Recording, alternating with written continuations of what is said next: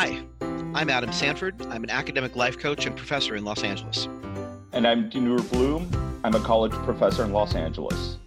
And this is Learning Made Easier, a podcast where we discuss how we learn and how we teach, and how they overlap.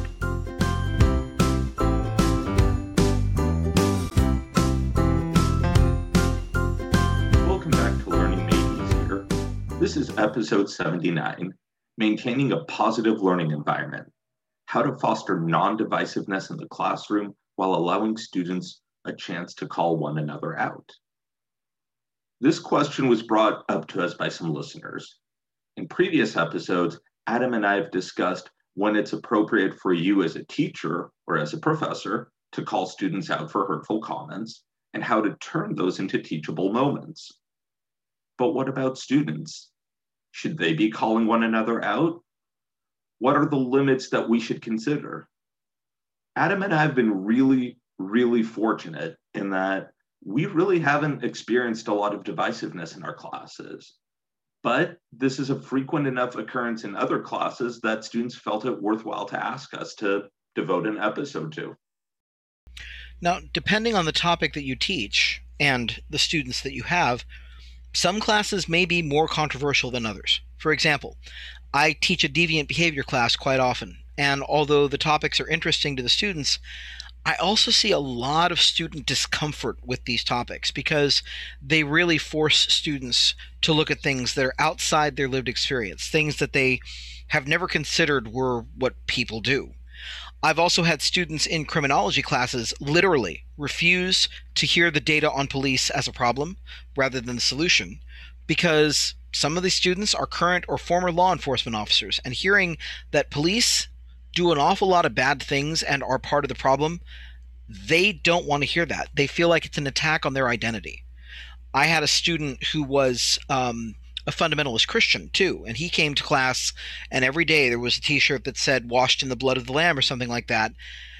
And he was a nice kid, but he didn't seem to understand that his shirts were really making the other students uncomfortable. And the fact that he was loud probably didn't help. Now, I teach a lot of criminology classes and deviant behavior and even law classes, and I love them because part of the topics that we talk about can really get some passionate debates in the classroom. Is the death penalty actually an effective deterrent for murder? Fun fact, it is not.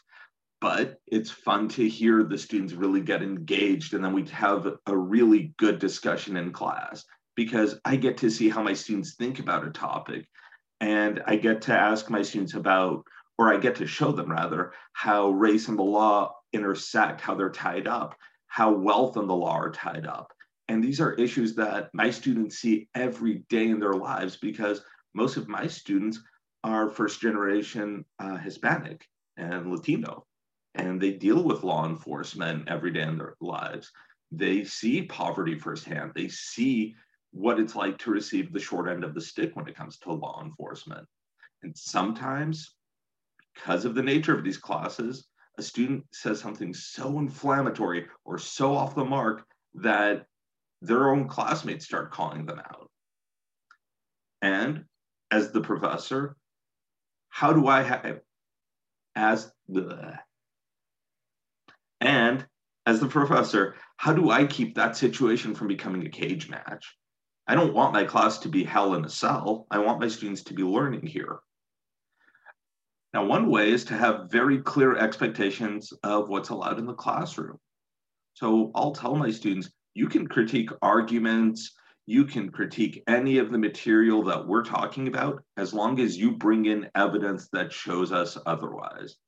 You don't get to bash a person. You don't get to just call a person a dumbass or an idiot, because that's not going to explain why you're disagreeing with them. It's not going to show them why they're wrong. It's just going to make them more entrenched in their views, and they're going to view you as hostile. Nothing is going to move forward. Now, if students don't feel comfortable with calling one another out in class, but they do tell you either in person or via email, hey, this thing that happened in class, I was really uncomfortable with it, use that to open a future class meeting. We had a discussion here about this topic, and I got some emails from folks saying, so What do you all think about this? And that opens the door for students to have their voices heard, which, when we're talking about engagement, is really, really important. And it doesn't matter whether that question happens during an in person class, which right now, because of COVID, we can't have, or if it happens during a live video class, or if it happens in a discussion board. It's still an important discussion to be having. So allow the students to make mistakes, allow them to call each other out, but make sure that respect is maintained, because the freedom to learn and grow includes making mistakes and being corrected on them. But it doesn't allow for bullying. When we get into bullying people, we have gone to a place where learning isn't going to happen. People are going to shut down. As Dinur said, they're going to double down on what they believe, and they're not going to listen to um, to contradictory evidence because they are married to that belief. They want that belief to be true. So when I've seen students call each other out, like Denor said, at the beginning of this episode, we haven't had a lot of experience of these really, really heated discussions where they turn into screaming matches. And usually what I've seen is within groups. I've seen, for example, I had one African American student come to office hours and tell me that she and her black female classmates usually felt really responsible for making the boys, meaning their black male classmates, see why the work that we were doing was important or why it was relevant. And the call outs were often not things like, you idiot, or you're wrong, or you offended me, so much as, man, you need to get your act together, or you need to stop being so ignorant and resistant and look at what we're learning here. And these would often develop into whole student groups just discussing how to do an assignment or how to understand the material or how to connect it to their lives. But it was largely collaborative. However, I'm sure that, Denor as well, we can say there were exceptions. There were times things got really uncomfortably heated. Yeah, I remember teaching, it was either deviant behavior or sociology of law. This was several years ago.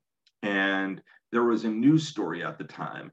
There were three rival motorcycle clubs that had a standoff either with each other or with police in Texas. And there was a news photo, and it really stood out to me. There was a white deputy. He had his back turned to a group of bikers that he's detained, according to the caption. But none of the bikers is handcuffed. They're not zip tied. Some of them even have their cell phones out and they're looking at it.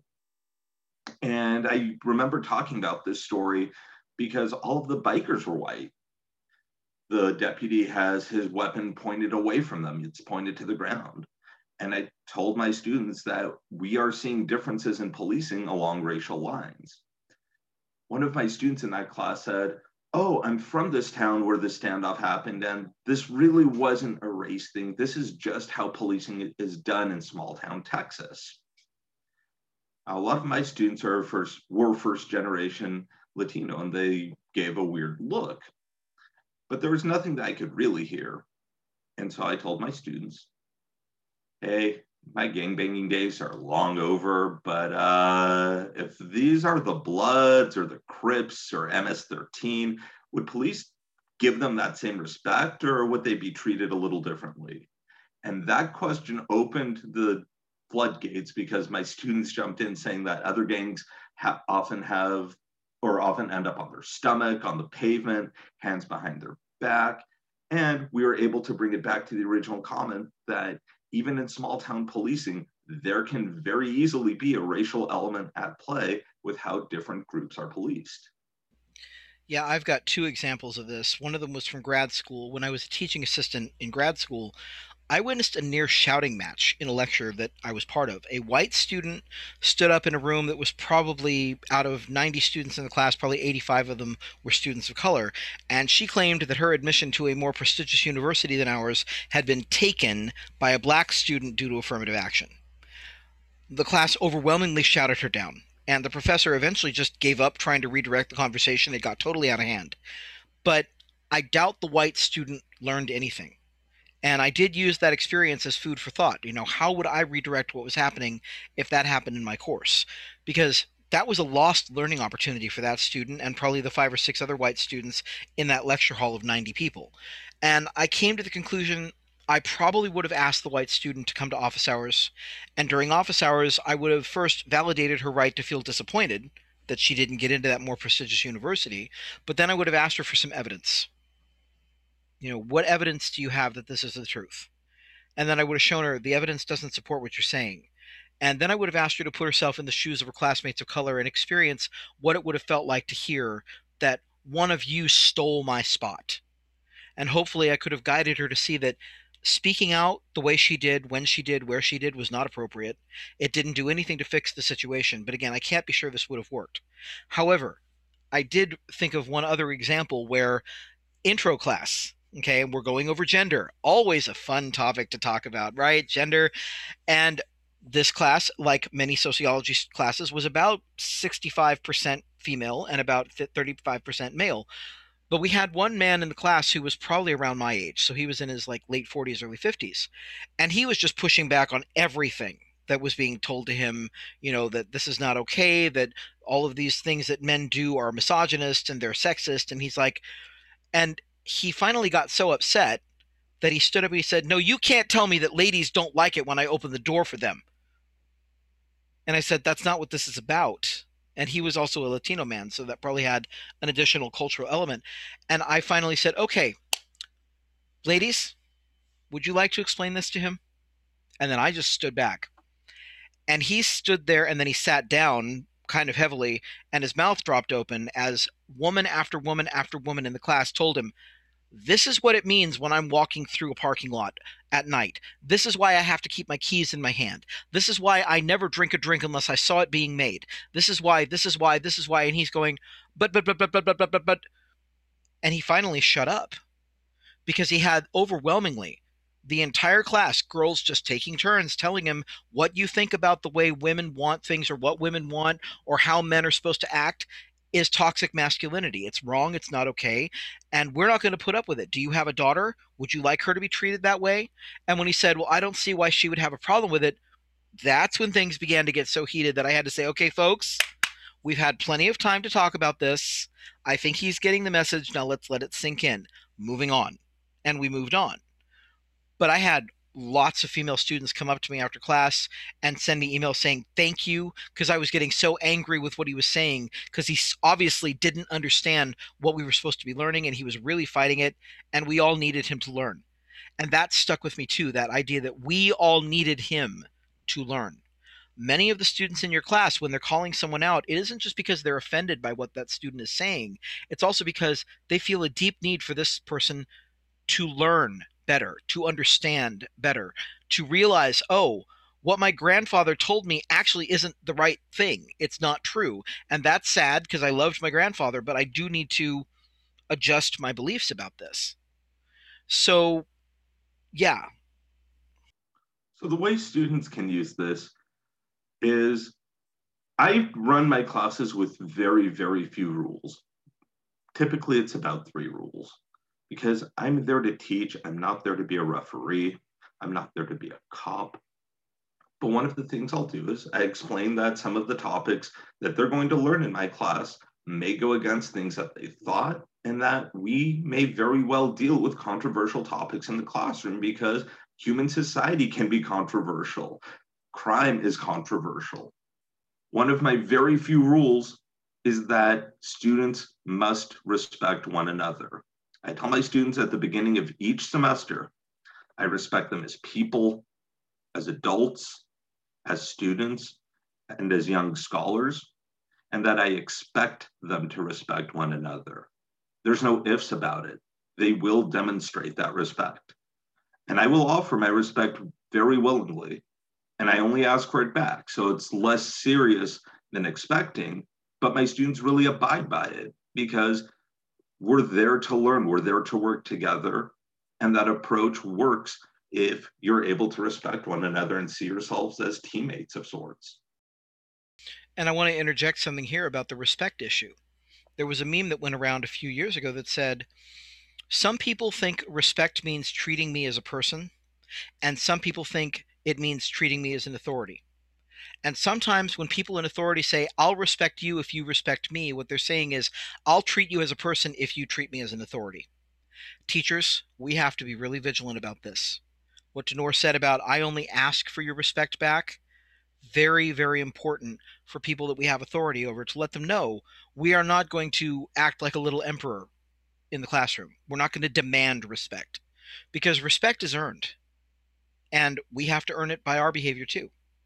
Now, a couple of strategies that we're going to suggest here for teachers. One strategy is have a class meeting early in the term, especially if you anticipate that your course material might be controversial or triggering for some or all of your students. As Dinur said, a lot of the topics we teach go against things that our students have believed from the cradle, that they really were told this is the way good people think. And it's hard to hear that that's not so. And during this first class meeting, ask for examples of times when things have gotten out of hand in their past courses.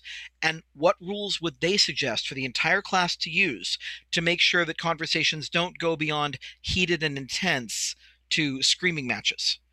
Then post this derived list of rules where everyone can access them. Remind people of them at the beginnings of classes until people get used to knowing, okay, we're going to have the rules open in a Google Doc. And then make sure the entire class, including the instructor, abides by them. And also set some kind of penalty for not abiding by the rules. Do they lose credit for that day's discussion or lecture or assignment? Will they be asked to leave the room until they can pull themselves together? And make sure the entire class is on board with these rules. And another method is set up etiquette rules, or if you're online, netiquette rules for interaction. For example, in my online classes, I have this statement in my syllabus. It's basically a statement to the effect that getting disruptive in discussions or email or etc. will be penalized. And I define getting disruptive as things like being racist, being sexist, being homophobic, anti-Semitic, Islamophobic, classist, ageist, ableist, all those things that you're not supposed to do, right? And then I also tell them this is how you avoid it. You critique the idea, not the person putting the idea forward. So as Dinur was saying, don't say you're stupid. Don't say you're an idiot. Don't say you're a dumbass. Say, okay, that idea does not work, and here's why, and provide evidence. And these could also be part of those rules that were derived by, let me try that again. And these could also be part of the rules derived by the students in the in-person class meeting as well. So think about that, because many students don't realize that saying something sexist is disruptive or that it is a hot button for folks, and they need to be let know, yeah, you do actually have to be on your guard when you're talking about these sensitive topics, because you've got to keep in mind there are people in this class who have been directly affected by racism, who have been directly affected by sexism, by ableism, by anti-Semitism, by homophobia. These are things you need to keep in mind. So that's what we have for you in episode 79. If you're finding this podcast helpful, please share it with your friends. We're always hoping to get new subscribers so we can help more people. You can find us on Apple Podcasts, Spotify, and Android. We're hosted on blueberry.com.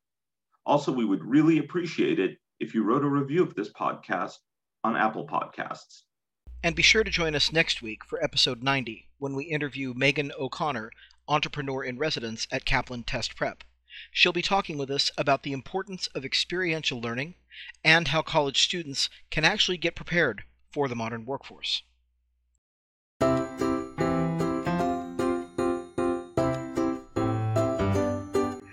You've been listening to Learning Made Easier, a podcast about how we learn, how we teach, and how they overlap. We want to say thank you to all of our supporters on Patreon who make this podcast possible. If you want to support us, please go to www.patreon.com/learningmadeeasier. We look forward to seeing you next week.